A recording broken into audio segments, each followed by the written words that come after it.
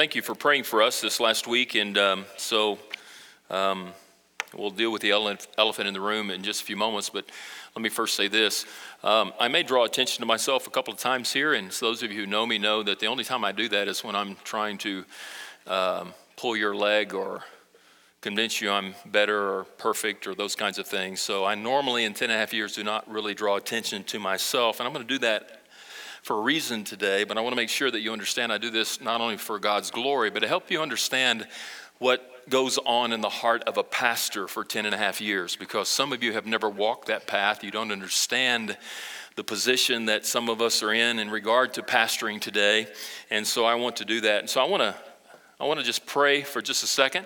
I'm going to ask God to give me the words that I need to say, and then we're going to dive into our text this morning. God, thank you for the joy and the privilege that we have today to honor you by our presence here and by what we have offered to you in respect to our praise. I pray that every word, every thought, every emotion that we have been reflective of our heart's desire to do exactly that, to honor and to glorify you. And I pray that as I stand here this morning, that you would give me the words to say clearly so that we all might understand exactly what it is that you're doing, not only in my life, but in our life as a church family. I want to thank you for the time that we have been here together. And we know that there are many opportunities, many challenges, many struggles, but we're here today because of your divine activity. And we want to honor and praise you for that activity today, because God, without you, none of this would have been possible. We would not be sustained today or be in the position that we're in. You are at work, you've been at work, and you will continue to work as you will for your purpose and for your glory. And for that, we are very grateful for the opportunity that you give us to simply join you in that activity. So lead us and guide us and speak to us today, we ask in Jesus' name.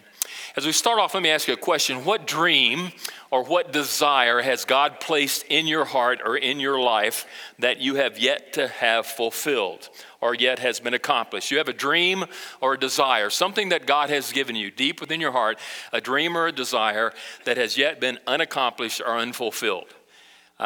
I know I have a couple. One of them is to see this auditorium filled with people. That dream and that desire has been here ever since I came, and that desire and that dream has not gone away. But there has been a dream and a desire that God has given me, and that is to be where I am today, to be the pastor of several churches in the last almost 40 years, beginning February 1. It was February 1, right after we got married, Patty and I did on December 10th, that I accepted the call to be the student pastor at Valley View Baptist Church in Farmers Branch, Texas. Anybody know where that is? Bless your heart. But anyway, and so that thus began 40 years ago, on February 1st, my first encounter in ministry. Now, I've grown up as a missionary kid, and I knew a little bit about what it meant to be a missionary kid and be on the mission field. When I was young, my dad was a pastor, but I was too young to really be, to give much attention to it, to really know what was going on. And then God at 13 called me to do what I do today, to be a pastor. I wasn't quite sure at the time when I surrendered to the call or accepted the call to do what God has called me to do, where that path would lead me. And there have been many places, and we have been able to serve with many different people across the state, from Virginia to South Carolina to New Mexico to Texas and now in Kansas. And I jokingly say that my theme song is "I've Been Everywhere Man." Anybody know who wrote that song? Bless your heart. He usually wears black. Who is he? Johnny Cash. And so God has sort of been that way with us. We are not Peters. We are mostly Pauls in our ministry, and we go all over the place. And my tenure in pastoring has been, I think, about 6.5 to 7 years maximum. So I have virtually outlived that tenure so far here at Immanuel Baptist Church. God has given me a dream, and he has given me a desire that has yet been unfulfilled, and we'll get to that in just a minute. But before we do, I told you last week as I stood at the end of the service that there was something that I was advised not to do, and that is to share with our church what is going on in mine and Patty's life. And we were going to Colorado, and we did. On Tuesday, we flew there, and we came back yesterday afternoon. And we went there to seek God's direction and his affirmation of what he was doing in our lives and with our future ministry from the Colorado Baptist General Convention of Colorado, obviously. And I got a call from a man named Nathan Lorick on November the 27th, around 1 o'clock or so after lunch, 1:30. I I'd never met Nathan. I knew of him. He was the evangelism director of the state of Oklahoma. And in that 30-minute conversation, as he was rushing from one plane to another in an airport, he invited me to consider praying about something, and that is to be the director of pastoral care and church health for the state of Colorado. And it sort of floored me because it was very unexpected. I didn't know there was such a position, had never spoken to Nathan, didn't understand really in that 30-minute conversation all that he had said because of the noise in the airport and all that. And as we hung up, I thought about what he had said and began to search and to pray as he asked me to do so. On December 10th, I finally, after a very long period of endless sleepless nights, decided that we would go ahead and purchase a ticket and fly there on December the 2nd. Is that right, babe? December 2nd, I think, when we flew. That was Tuesday. And then, is that 2nd? January 2nd, I'm sorry. And so we did. But even though I purchased the ticket, there was still a lot of struggling going on in my spirit. And so Christmas came along, and then January 4th, we did go before the executive committee of the Colorado Baptist General Convention of Texas. Their executive board voted to extend to us a call, and based upon that affirmation of God, I have decided that that's where we're going. And so I'll read my resignation in just a little bit at the end of our service. But what I want to say is this, that for the last 40 years, God has placed on my heart a desire to serve in Colorado. I can't tell you exactly when that was. I know when I was a small child, we visited Colorado a couple of times, and I was always impressed by the beauty of the mountains and all of that. Didn't fully understand what all of that meant. There was a desire to at one day live there. And then when I became a student pastor 40 years ago, as I said, in February, I took, I think, our student ministry there on a ski trip, which every Texan does. They go to ski in Colorado, and while we were skiing there, I always had a desire to go. And then I served with Vic Johnson, who was pastor in La Vida, a church in Colorado, and they're on that mission trip. Again, God sort of gave me a desire and a dream to one day serve in Colorado, but it never materialized. And so for 40 years, that's been sort of in the backdrop of my spirit and my heart and my mind. And I sort of always had that there. But, at 62, you think it's never going to happen. And so you just kind of brush it aside. I remember coming through with Mike and a couple of guys as we were traveling that long distance to Wyoming on that that long trip. We came through Colorado and we thought, why are we traveling to Wyoming? Remember, we talked about this, and we could actually do some work here in Colorado. And I thought, well, maybe that is God, saying this is what we need to do. And that's how God's going to fulfill that desire and that dream is to serve through Immanuel to help plant churches in Colorado, which we are, by the way. We're helping a church in Durango and then one in South Denver in 2018. And so we began that process with a guy that I met in June called, his name is Dave, who is the catalyst for Denver. Began that inner dialogue with him in June, way back before any of this had happened and before any of this even began. And so it's been sort of a lifelong dream and desire for us to do that. And as I take a look back in the rearview mirror of my life, and as we study this passage together today, I have learned that God has been actively working in the past, in the present, and in the future in bringing me to this point and this place in his life through me to sort of help me become the person that I need to be able to then interject and engage and minister and support pastors and churches in Colorado. God has always been active. He's taken every experience, he's taken every challenge, every encounter, every move, every place that we have served from small to large churches in order to be able to be ready, I think, for a position at this stage in our ministry and in my life to sort of reinvent me at 62 to do this. I have not known anything other than local church ministry for 40 years, beginning in February. That's a long time. And there's not anything I haven't seen in ministry in almost these 40 years. I granted that Immanuel has shown me some things that I had never seen before. That is a fact. But in these last 10 and a half years, it seems as if God is moving in that direction. And so that desire and that dream has always been there. And so I ask you this morning as we begin our study, has God given you a desire and a dream for something that hasn't yet materialized, something that has not been fulfilled, something that has not yet been accomplished? Don't give up on that desire, that dream. I'm convinced that if it's a God-given desire and dream, eventually in his timing, if you allow him to work in his way, he will bring it to fruition. He will make it happen. Even though I did absolutely nothing to manipulate or politic or try to control my life, this happened to us. I was sitting at my desk that afternoon preparing to be here 10 more years. We've been working on a 10-year plan. And all of a sudden, this call comes out of the blue from this guy named Nathan Lorick that I didn't, and I tried to keep it quiet in my office because it's the hall's talking there. And so, I hung it up and I said, God, what are you doing? I mean, I had resolved to the fact that this would be our last church to serve in. This would be my last pastorate. I've told many that before. Maybe I've said this in the pulpit, that I don't have a desire to serve anywhere else. That's why this has been so hard for us. I don't know if it's being 62 and being more emotional. I don't know if this is because this is the longest place I've ever served in. I love you people, warts and all. Turn to the person next to you and say, he's talking about you. Yeah, I love every one of you. And I am so thankful for 10 and a half years of what we have gone through. I mean, when you think about when I came 10 and a half years ago, this auditorium was pretty much packed. I mean, there was 970 people. Am I right, Roseanne? 970 something people voted to call me as your pastor. I think there were 3 or 4 no votes, and those people are probably still here. Right, Andy? Ryan? Anyway, and so I had one person came up and said they voted against me simply because they didn't want it to be a majority. And I said, that's fine. We're Baptists, so that's okay. But 970 people extended us a call. And then, to be quite honest with you, it was hard, and it was pretty much for me downhill after that. This was not an easy church to pastor. It's not been. It's been the hardest ones that I've pastored in my life.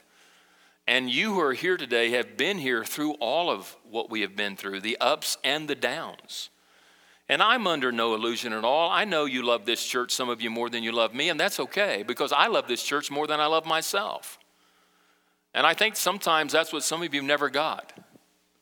I don't love myself more than I love this church. And decisions that I have made, and Roseanne and I have talked many times, they have not been for my advantage or for my good. I have made them, hopefully, in the Spirit for what I believe is God's direction and his ultimate purpose in our church. And they've not been easy because I've taken some hits sometimes on some of the things that we've decided to do. And some of you, most of us, have stayed here and we have prayed and we have given and we have served and we have worked. And that's why I believe I would like for you to understand that whoever your next pastor is, that you will understand the pastor's heart in regard to this whole concept of what it means to be a pastor today. And so with that being said, I want us to go to this text, and I want us to understand that we need to live by faith. So has God given you a dream or a desire that is yet unfulfilled or accomplished? In the meantime, while you wait on God to accomplish that, I want to give you basically 5 very quick things that I think we need to do in order to live by faith until God accomplishes that dream and desire. And I think once that dream and desire becomes fully known and begins to materialize, this is a concept or a way or a walk that we must continue to live in the process of God unfolding that. So we're going to take a look at how do I live by faith in 2018 and beyond. So let's start with the acrostic faith, and we're going to start with the first letter F, which simply means that I must focus on God's activity. I must focus on God's activity. It's not by accident that we read of a guy who for 38 years was next to the pool of Bethesda. And for 38 years, he had camped out there waiting for the pool. They believed that if the pool's waters were stirred, that was the finger of an angel that was stirring the waters. And the first one that was able to dive into the water would then be healed by God. And he was awaiting for that day for 38 years. I don't know about you, but 38 years is a long time to have a desire and a dream that wishes and hopes that one day will be fulfilled. Jesus on this particular day happens to be walking right before the Passover on his way into Jerusalem to celebrate the Passover. He walks by this pool of Bethesda, sees this man, notices his need, and speaks to him. It's strange that Jesus asked him, "Do you want to be healed?" I mean, we would say, what in the world is Jesus thinking? Of course he wants to be healed. He's been there 38 years, and he's been beside this pool, and he's been waiting for the angel's finger to stir so he can get there, and other people have beaten him there. And yes, he wants to be healed, but the reality is that because some of us don't want to rise above our dysfunction. We like to be unhealthy. We like to be dysfunctional, and there are many who don't want to be let out of that dysfunction. And the reason for that is many reasons. They're comfortable there. That's all they know. Moving beyond that brings change and other things. But he asked this man, do you want to be healed? And he said, yes, I do. And so he says, rise, pick up your mat and walk. And Jesus says it with so much authority that he does exactly what Jesus tells him to do, even though it's the Sabbath. And I can't imagine what he thought about in his mind as he heard Jesus speak with incredible authority to rise, pick up your mat, and to walk. This is the Sabbath. It's not permitted to carry that which you had on your shoulders because that's considered work. But he did it, and he was healed. For 38 years, he's had a desire and a dream to worship. He's not been allowed in the place of worship because of his disease. And now he's healed. And he's making his way into the place of worship when some religious zealots approached him and said, hey man, don't you know what the world you're doing? You're carrying something on the Sabbath. You are forbidden to work on the Sabbath. And he turns to him and said, I'm sorry, but there was this guy who came to me and asked me if I wanted to be healed. And he said, rise, pick up your mat and walk. And I did. I was healed, and I'm coming to worship. He said it with such authority that I obeyed him, and now I'm healed, and I want to come to worship. And I said, well, who is he? The guy didn't know who it was. He didn't know that it was Jesus. But see, Christ has been working all along this time in order to bring about this man's salvation, and he purposed intentionally for this to happen so that later on he could seek out this man, this individual, talk to him, and he would come to know Christ on a personal and intimate way. Upon that encounter with Christ, he went back to the religious elite and told them exactly what Christ had done for them. They're upset by it. And so they come to Christ and they question him. They question him based upon telling this man to carry his mallet or his bed on the Sabbath. What are you thinking, Jesus? Now notice Jesus' response to them. He answers them with this remark, my Father. He's indicating to them that he is the Son of God, that he is intimately connected with God the Father. And he says, my Father is working until now. That word work is a word that simply means that he is exercising or exerting himself for a specific and a particular purpose. God doesn't care if it's Sunday or not. God works on Sunday, and I'm glad for that, aren't you? And so God works every day, 7 days a week. He is at work, and he is saying, my Father is at work, and he is working. Notice the passage, he says, now. God has not just worked in the past. During the 38 years that this man was sitting at the pool of Bethesda waiting to be healed, God was at work. You might say 38 years, that's a long time to wait on God. And yet God was not inactive in this man's life. He was actively working in this man's life to bring him 38 years later to the place of his healing. And the Father is at work then, and he worked then in his healing and brought about the cure that he needed, the miracle that he needed. And he rose and he picked up his bed and he walked. And he walked to the place of worship, and now God is continuing to work in this man's life, even though he had a difficult encounter with the religious elite. He is working up until now. You may be waiting on God for a long time, and you may have somewhere along the way lost the still small voice of God, an understanding or an awareness or sensitivity to the Spirit of God, and wondering, God, have you abandoned me? God, have you forsaken me? God, have you forgotten about me? And yet he hasn't. For 38 years, he was still working in this man's life. And Jesus said, my Father is working until now. But notice he said, I too am working. You know, I could spend a 30-minute study on just that one phrase, I too am working, or I am working, in that we who are following Christ should be at work.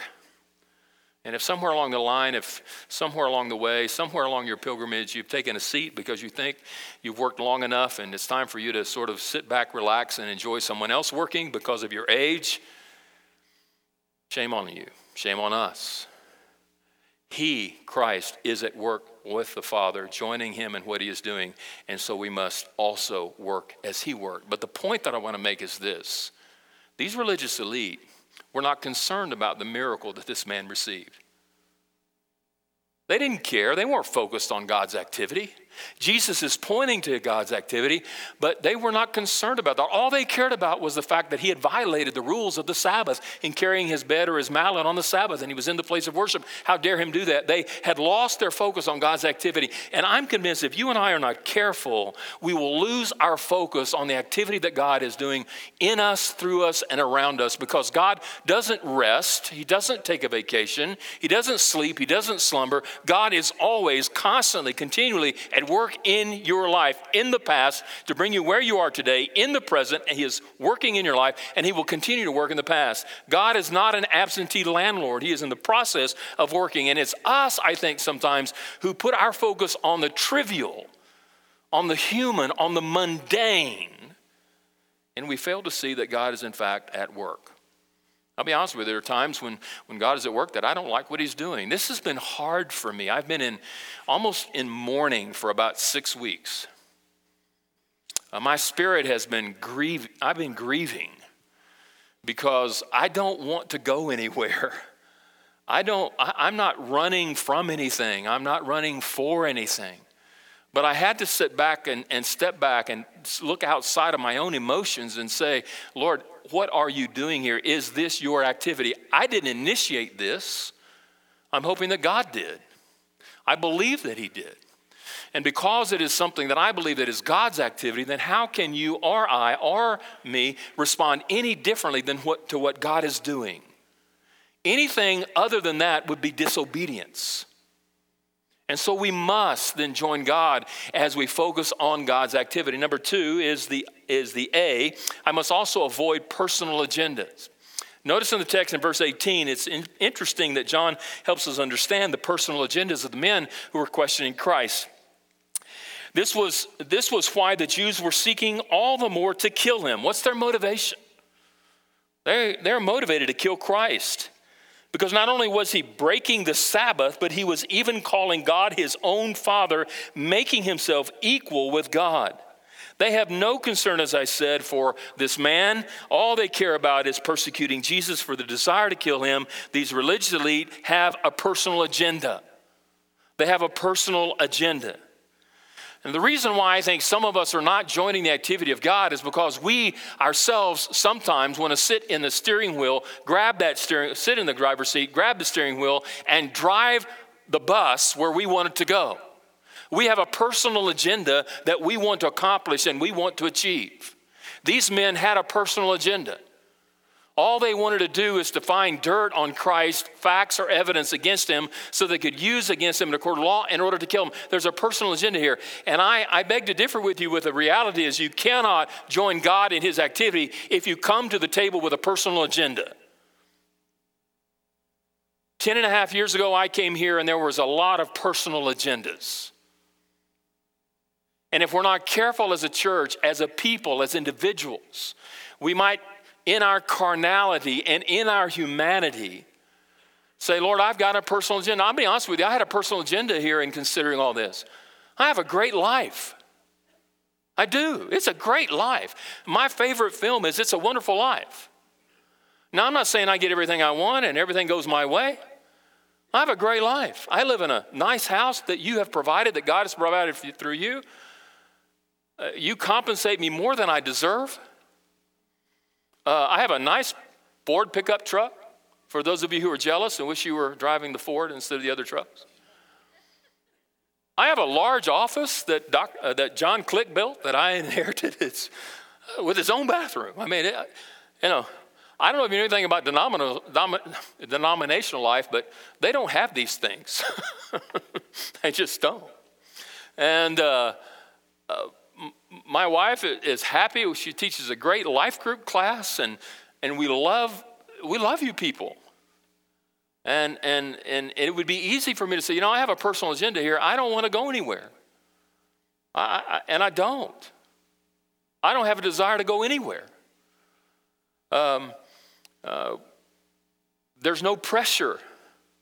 There's no one pressing. Man, if I was going to give in to pressure, I would have given in to pressure 6 years ago. Okay? You think pressure. 6-7 years ago, this place was not a happy place. There was pressure, and there was threats, and there was evidence and all this stuff that people are bringing against me. And I stood against that. And I told them we already voted once. I kind of looked at you. I said, we're not voting again. It's like marriage. You're stuck. Love me. You don't have to like me, but you got to love me. And so we come to the place where I think we have to be careful with personal agendas. And if we're not careful, we will come to the table of the Lord Jesus Christ with an agenda and say, Lord, I want what I want, rather than, Lord, what is it that you want in my church, in my life, in my marriage, in my family, in my work, with what you've entrusted to me. And if I'm going to live by faith, and if we're going to live by faith, we must avoid personal agendas. Number 3, we must insist on complete dependency. This dependency thing is incredible, and Jesus understood it. This is what blows my mind. Jesus is the Son of God, born of a virgin, supernaturally birthed into Mary's womb, fully God, but fully man. Not human like us, not carnal like us, not a sinner like us. God, the Son of God, in the flesh. And yet he put his dependence upon God the Father, not himself. He had every right, equally and equal with God, to say, you know what, I can do what I want to do and go where I want to go and say what I want to say and heal who I want to heal. But he didn't do that. He looked to the Father for leadership and guidance. Notice the text, verse 19. So Jesus also said to them, he wasn't finished.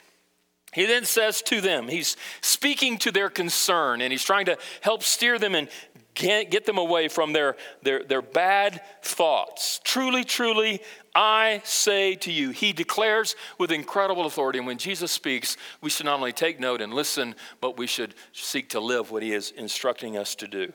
The Son of Man can do nothing on his own accord. The Son of Man, God in the flesh, can do nothing. That word nothing means exactly what it means. Nothing. Nada. Not one, not even breathe without God.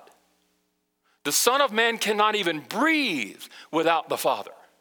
He would never take a step in a direction unless he was led by the Father. He would never lay his hands to heal someone without directions from the Father. He can do nothing apart from the Father.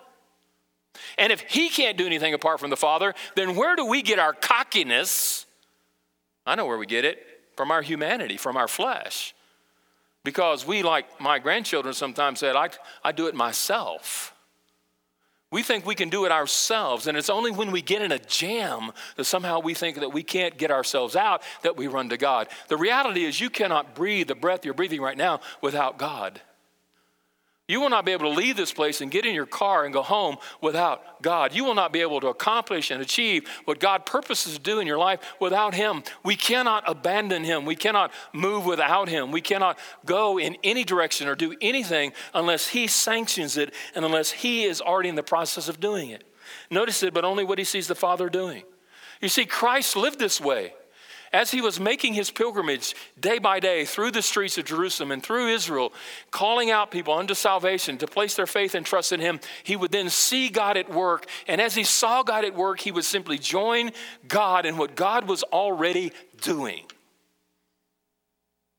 God was already doing it. God was at work in the past, the present, and the future in this man's life at the pool of Bethesda. And he is saying, what I have done, I simply have done because God was already at work there. And I simply joined God in what God was doing.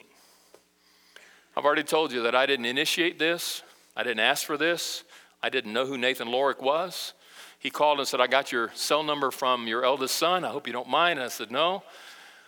A pastor had recommended him to me, and it's based upon that conversation that he had with my son. I'll tell you what my son said. He said, tell me about your dad.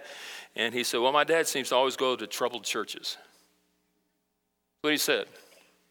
And he stays there long enough to see them get to health, and then God moves him to another troubled church, and he stays there. You want to know why I've been in a church 7 years, and that's been my longest church? Because some have taken 7 years to help, and some have taken 10.5 years to help. I'll wait a minute for you to kind of put the math together. We are healthy. We are healthy, Robert. You know why? I wouldn't have stood before you last Sunday and asked you to pray for me before I went somewhere else. You didn't, after 27 years with Dr. Click, we brought another pastor in that didn't go so well. How can 10 and a half years later, or 11 and a half years later, can I stand before you as my church family? And I know you love me and I love you, and ask you to pray for us. Because I trust you. I believe that pastors, if you can't trust your people that you serve with, the people you serve with, you should go somewhere else. Now, there are times when I haven't trusted individuals. But you know where I get the strength to stand in spite of individual opposition? Because I know the majority of the church you can trust. And I have told pastors this, all the majority of the church is waiting to do is for one man to step up and do what is right, and the rest of the people will follow in spite of the individuals. And you have done that. We are a healthy church. And so I'm just going to have to understand that God is leading us into this, which leads us to the next point, is to trust God's leading. Even though it's hard, even though at 62 you're being asked to reinvent yourself. It says, but only what he sees the Father doing. Notice the Father is at work, and he sees what the Father is doing. For whatever the Father does, that the Son does likewise. The Son is simply keeping in step with the Spirit. He is doing whatever the Father asks him to do. That whatever is a difficult word for me. And I know it's for you as well. Because we don't like the whatever. We like to define, we like to identify, we like to calculate, we like to strategize, we like to maneuver, we want to come to the table with this is what we want you to do, God, and then you must do what we ask you to do, and we're praying, God, do what we ask.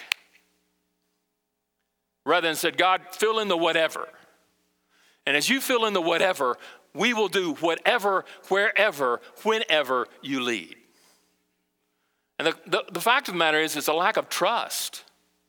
We just are not confident enough to believe God enough that he will do whatever he wants to do, and that whatever leads us into not only the path of righteousness, but it leads us down a place of joy, as I said to our pastor this morning in Psalms 23.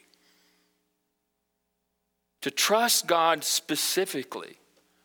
I'll be quite honest with you, at 62, it's hard to change vocations, if you want to call it one, or callings.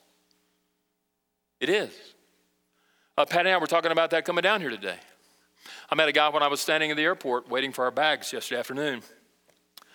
And he looked at me and looked at him, and he looked at me and looked at me and said, I know you. I said, I think your face is familiar too. He said, but I can't place it. And I said, I can't place yours either. And then he finally dawned on him.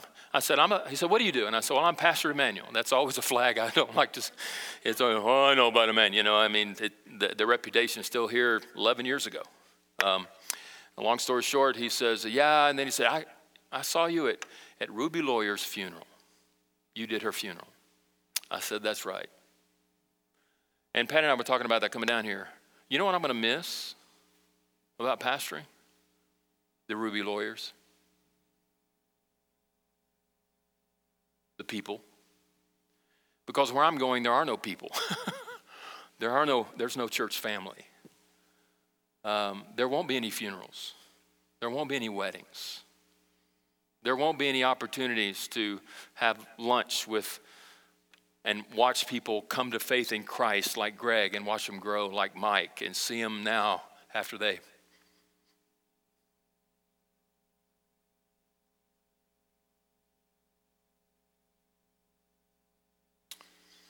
That's what pastors deal with.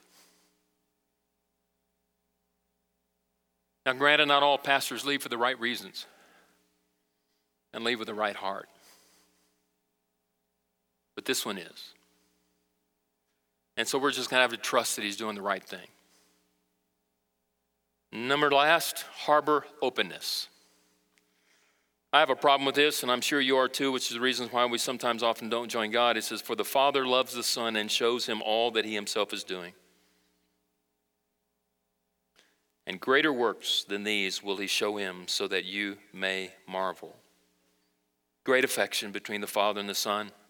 I think one of the main reasons why we fail to see God at work is because our heart is in the wrong place. Our affections are in the wrong place.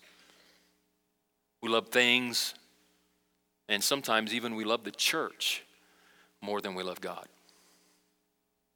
But when your intimate love relationship with the Father is right, and his relationship with you is right, he will show you not only himself, but he will show you what he is doing. And notice what he is doing. And greater works than these will he show him, so that you will marvel. There's a sense of expectation and anticipation. And someone might say, well, the pastor's finally gone and now we can grow our church. I hope so. I do. Because if I'm not here, I told you when I came I wouldn't stay a minute longer or leave a minute sooner than what God wanted me here. And I still haven't seen my dream and my vision of what God's going to fill this place someday. But it's never been my dream nor my desire to pastor a mega church. Heard a lot about that when I came 10 and a half years ago. I don't give a flip about that. That's not what God's about, is growing a mega church. He's about reaching lost lives for Christ. I don't believe this auditorium is an accident. I don't believe we're almost at $1 million less. The goal is not to pay off the debt, by the way. Let me say that one last time before I leave. Why are you laughing, Roseanne? That's what I thought. Just thought I'd identify that laugh. It's not to pay off the building. This auditorium is not an accident. These chairs are covered in these corners over here only temporarily for a reason. Because I'm convinced that the greater work that God wants to do here is yet to come. I honestly feel sometimes like Moses. I led you through the wilderness. Now we're at the gates of the promised land. And I'm not going to get to enjoy the ride. I've done that too many times. You have 5 incredible pastors. You have a great church staff. You have some amazing deacons. There are some beautiful people in this church that I love with all my heart. And if you're visiting with us today and you're wondering what the heck is going on here, this is a great place to call home. And I would encourage you to make this place your home. They're not perfect people. They had a perfect pastor, but now he's gone.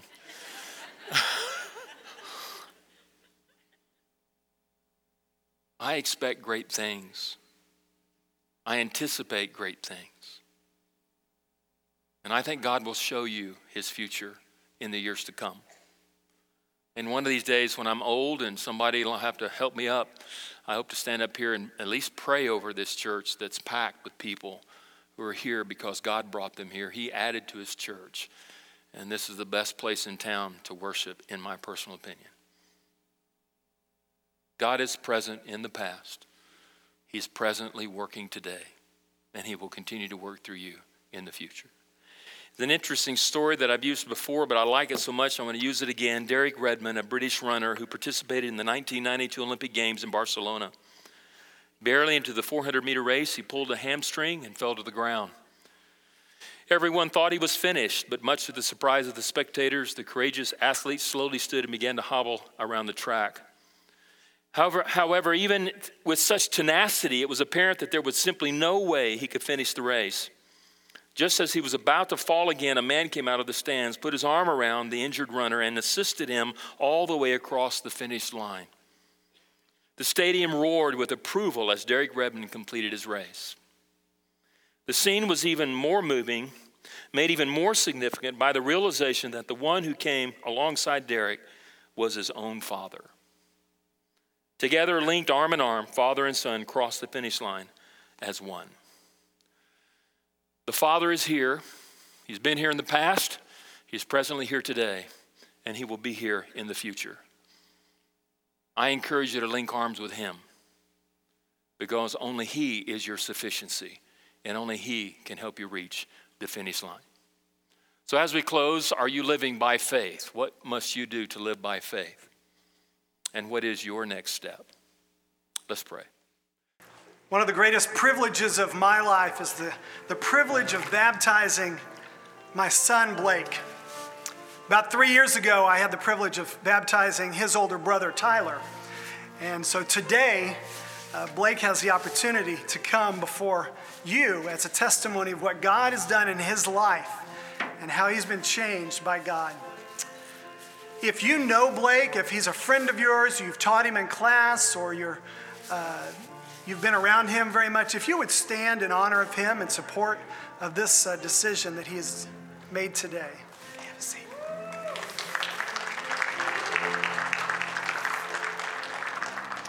So Blake, I'm going to ask you, have you accepted Jesus as your Lord and Savior, and you know him in a personal way? Yes. All right. Based on your profession of faith, I baptize you, my son, and now my brother, in the name of the Father, and the Son, and the Holy Spirit. In your house. Buried with Christ in baptism, raised in newness of life.